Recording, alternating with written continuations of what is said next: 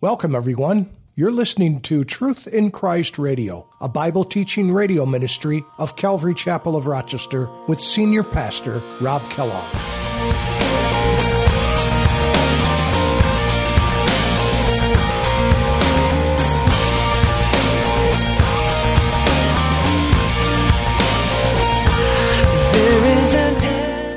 But notice what verse 4 is. Verse 4 is the reason, and perhaps the main reason, that he's exhorting them to contend for the faith. It's like a cause and effect, verses 3 and 4. Because here's the problem. Verse 4 is the problem. And it's this: ungodly men have crept in unnoticed and turned the grace of our God into lewdness and deny the only Lord God and our Lord Jesus Christ. That's the problem. And here's the desired effect. Here's the thing that's supposed to happen: to contend for the faith. Amazing is your love. How can I keep from shouting your name? I know I am loved by the King, and it makes my heart want to sing.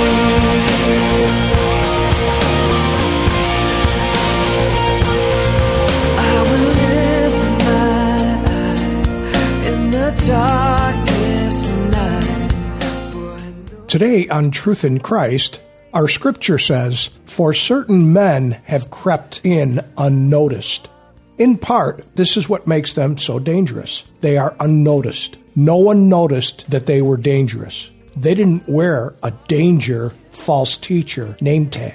These certain men probably claim to be more biblical than anyone else.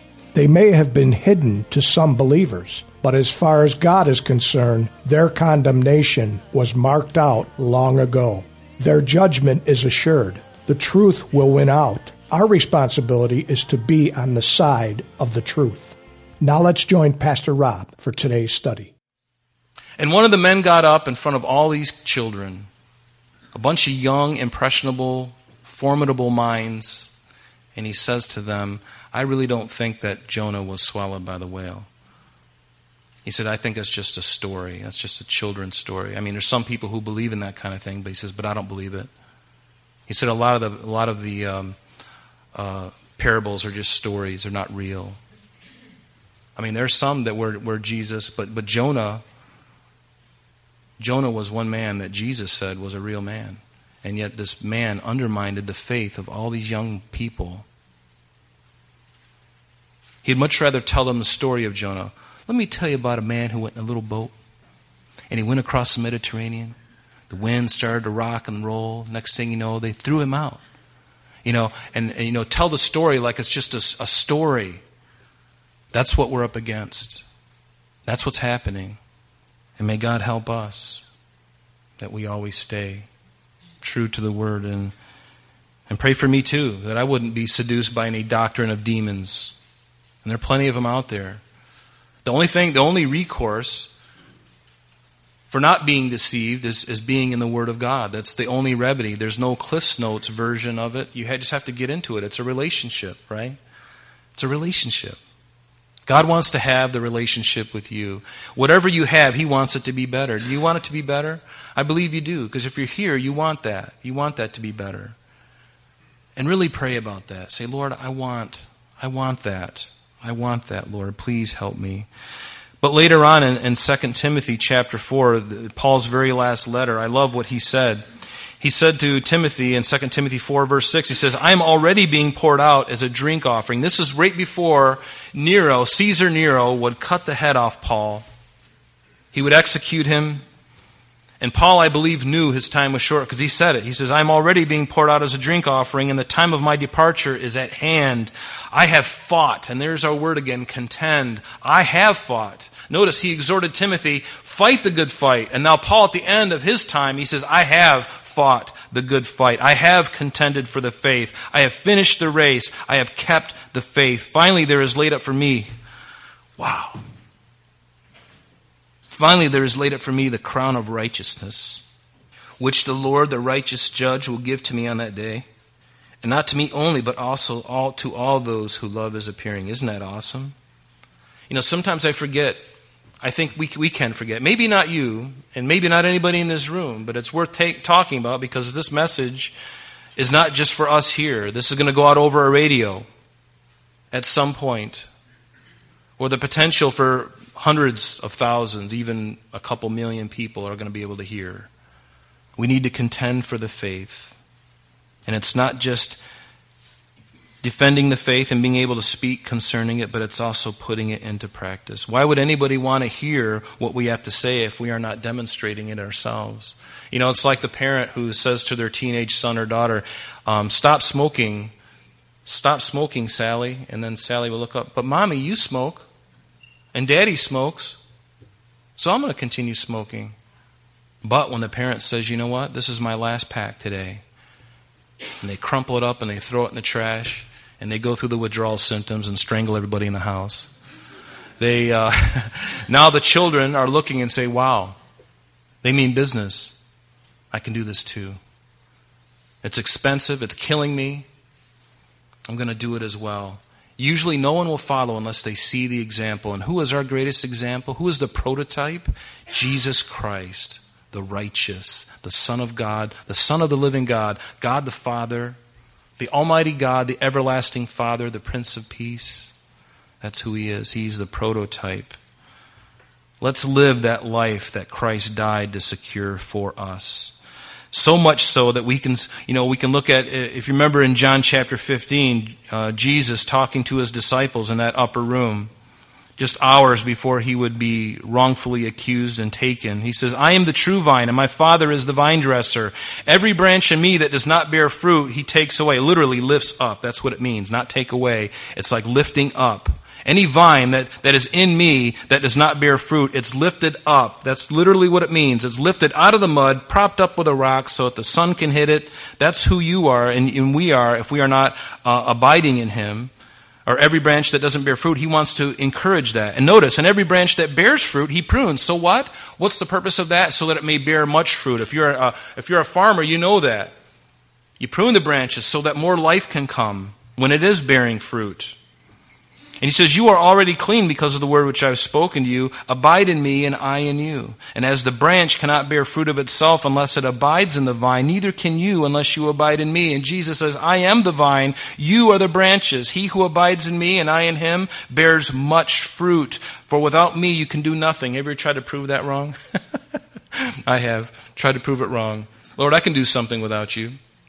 I can breathe without you. Watch this. It's not true. Even our very next breath is a gift of God. He says, if anyone does not abide in me, he is cast forth as a branch and is withered, and they gather them and throw them into the fire, and they are burned. But if you abide in me, and my words abide in you, you will ask what you desire, and it shall be done for you. By this my Father is glorified, and why? That you bear much fruit, so you will be my disciples. I love that. Bearing much fruit. See, that's the desire of the heart, and the heart of the Lord for you and for me. That we would bear much fruit. Not just fruit, but much fruit. More and more fruit. That's what He wants. Everybody smile. I know this is kind of heavy. Just smile really big. Thank you, Jane. Yeah. Thank you, Pastor Mark. Thank you, Paulo. Thank you, Kathy, my wife. Yeah, everyone smile. It's a good thing. It's a good thing. In Hebrews chapter 4, beginning in verse 14, it says, seeing then that we have a great high priest who has passed through the heavens, Jesus, the Son of God, let us hold fast our confession. Again, that's just, He's our prototype, isn't He? He's our example. Seeing then that we have this great high priest who has passed into the heavens, the Bible says that He ever lives to make intercession for us. So how important is it? And even as we are contending for the faith down here, the Son of God is not just sitting back being fanned with an olive branch or a palm branch. No, He's interceding. That's what He said. He's praying for you and I, that we would contend, that we would that would be strong. Isn't that what He said for Peter? Peter, I've prayed for you. Even though the devil is going to sift you, I've prayed for you. And when you've recovered, when you're converted, minister to your brethren. Right? Notice that we are not alone and without compassion and grace from God. He's very compassionate.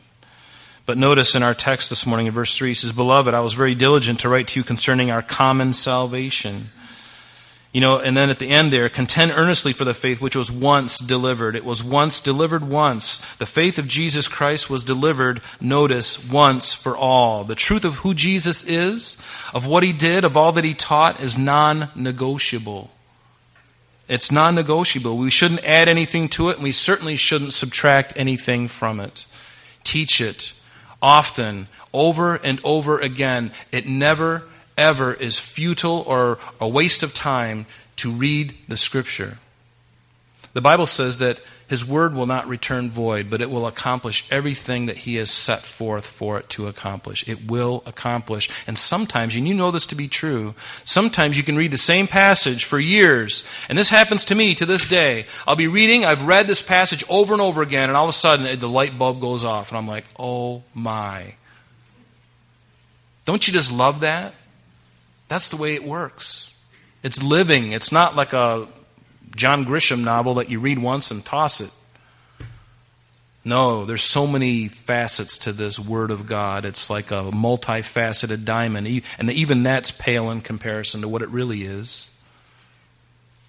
Multifaceted. So many angles, so many things. And whatever you're going through in your life, you can read a different passage and it's going to hit you a different way. It's going to minister to you a different way. And you're going to be like, I can't believe this.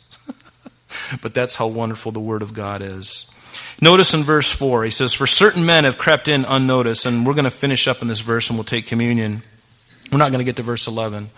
"For certain men have crept in," notice, unnoticed. They've crept in. Certain men, not all men, but certain men have crept in unnoticed, who long ago were marked out for this condemnation. Ungodly men who turn the grace of our God into lewdness and deny the only Lord God and our Lord Jesus Christ. Do you see the Trinity in that too? Or do you see 2/3 of the Trinity anyway? Deny the only Lord God and our Lord Jesus Christ. Underline those two. They're two separate things. That's 2/3 of the Trinity right there. But notice what verse 4 is. Verse 4 is the reason, and perhaps the main reason, that he's exhorting them to contend for the faith. It's like a cause and effect, verses 3 and 4. Because here's the problem. Verse 4 is the problem. And it's this: ungodly men have crept in unnoticed and turned the grace of our God into lewdness and deny the only Lord God and our Lord Jesus Christ. That's the problem. And here's the desired effect. Here's the thing that's supposed to happen: to contend for the faith. The exhortation is to contend for the faith. And see, men have crept in. The men that did, they were imposters. They were libertines. They were apostates. A libertine is really nothing more than a person who freely indulges in sensual pleasures without regard to moral principles. That's what a libertine is. And an apostate is a person who renounces a religious or political belief or principle. And it was happening back at the time of Jude, and believe me, it's happening a lot now. Because there's a lot of people who like to hear people like Joel Osteen. There are a lot of people who like to hear Benny Hinn. And they're making money, man, let me tell you. These guys all have multiple jets. People are eating it up. They love to be lied to. But see, grace should never be interpreted as meaning license to continue in immorality. Anyone who does so does not really understand grace. And instead of being humbled and submitting to God's grace, they see it as a means to continue in their sin, because after all, God's going to forgive. Yeah, God can forgive. He can forgive the person who has committed the same sin over and over again. If you confess it, He'll forgive you. But don't ever use that as a license, like these men who've crept in unnoticed. They're sensual, and their desire is to destroy. But Jude tells us that long ago, the prophets have foretold, these ungodly men, they are going to be condemned. If they don't turn from their ways, they will be condemned, and they will be sent to hell. They will not be in heaven. It's up to God who those people are and who are not. But the Bible also says you'll know them by their fruits. In Romans chapter 6, it says, "Shall we continue in sin that grace may abound?" Because that's what the message is for some of these guys. Let's really exercise this idea of grace, and let's just continue let's just be free. Let's just love each other in whatever way that manifests itself. It's okay. Just love each other. After all, God's a God of love. And they justify their immorality, their sensual pleasures, and they even use Scripture to do it. These men will stand before God one day. And if they are not born again, it's going to be a quick slope.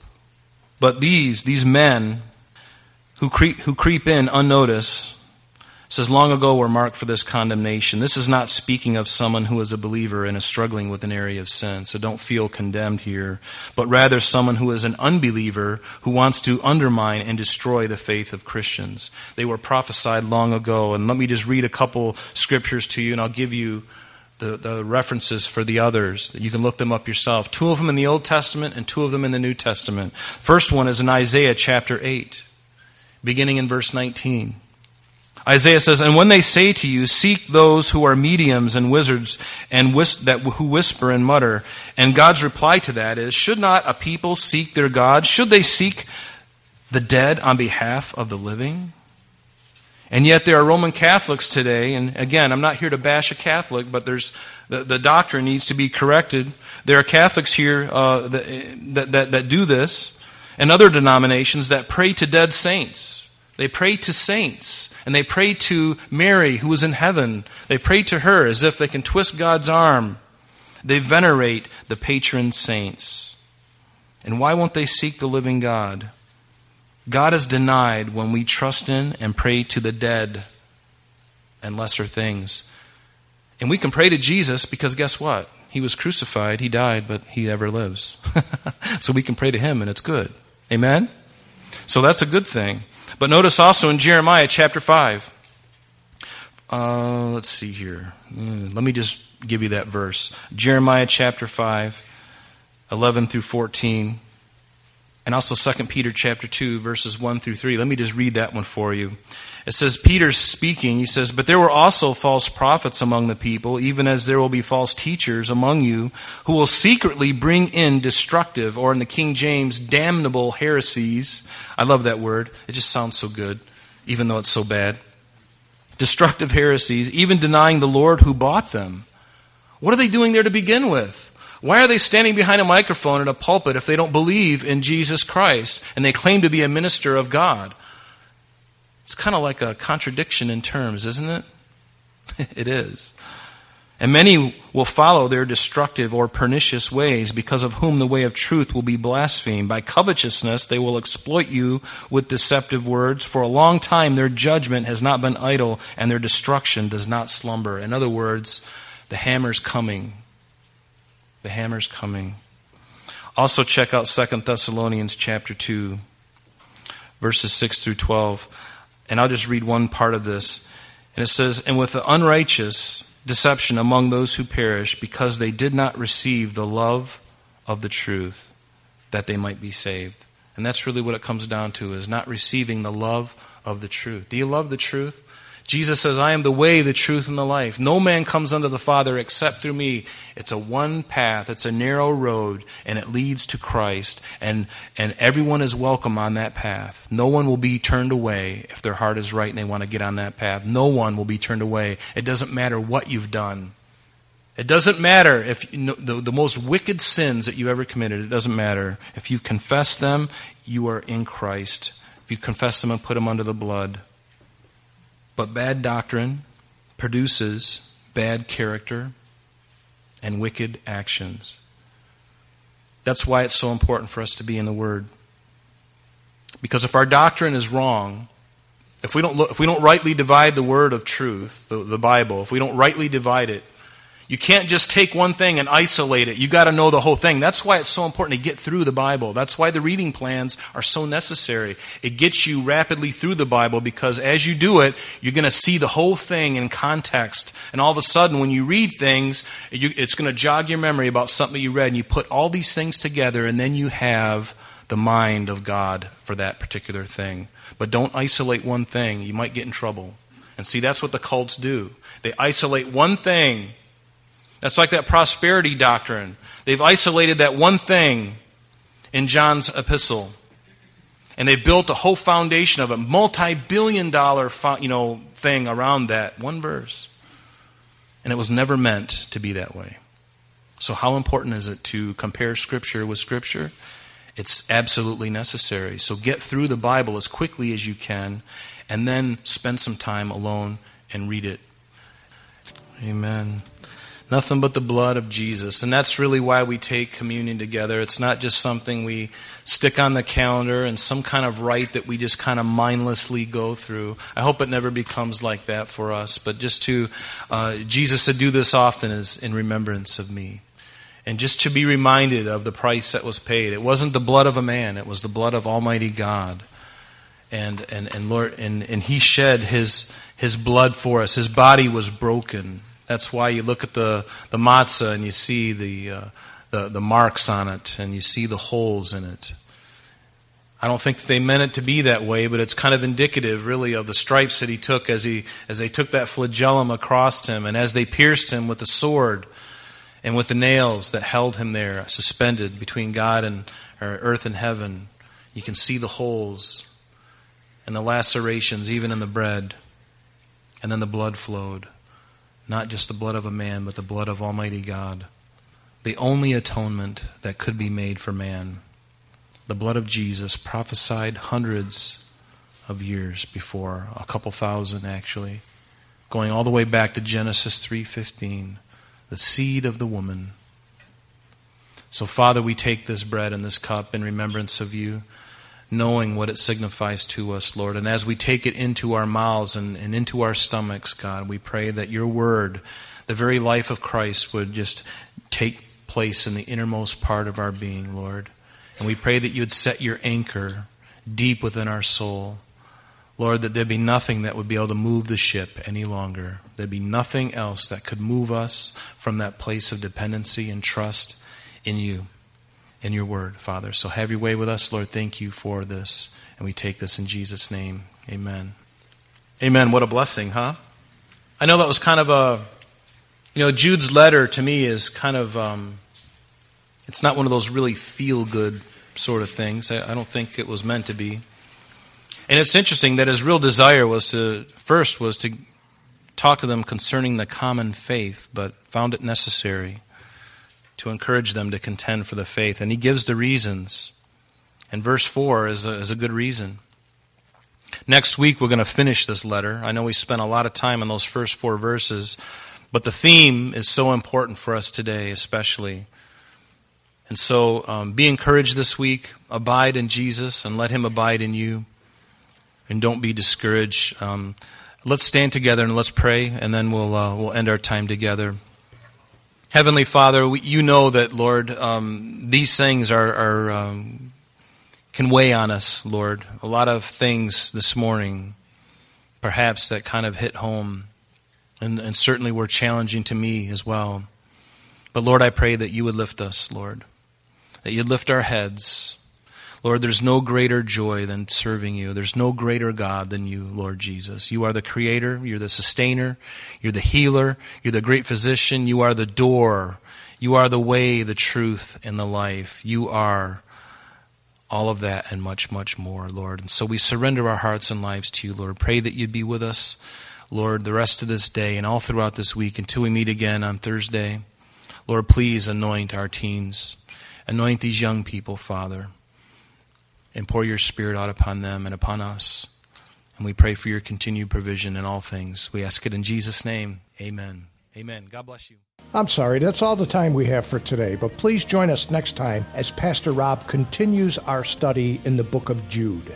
Calvary Chapel of Rochester is located at 2503 Browncroft Boulevard, Rochester, New York, 14625. You can reach us at our church office between 9 a.m. and 4 p.m. Monday through Friday at area code 585-586-3140.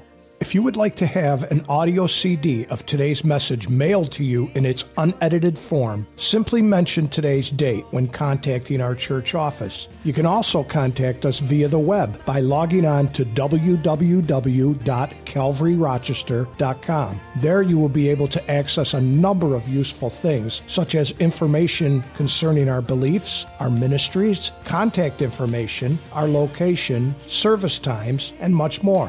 You can also download or listen to the radio and sanctuary messages free of charge from the teachings link at the top of the page. To listen to Calvary Chapel of Rochester sanctuary messages or Truth in Christ Radio on your mobile device, just subscribe to both through Google Play and Apple Podcast. You may also join us on Sundays and Thursdays through live streaming of our services and Bible studies. Just click on the online services link.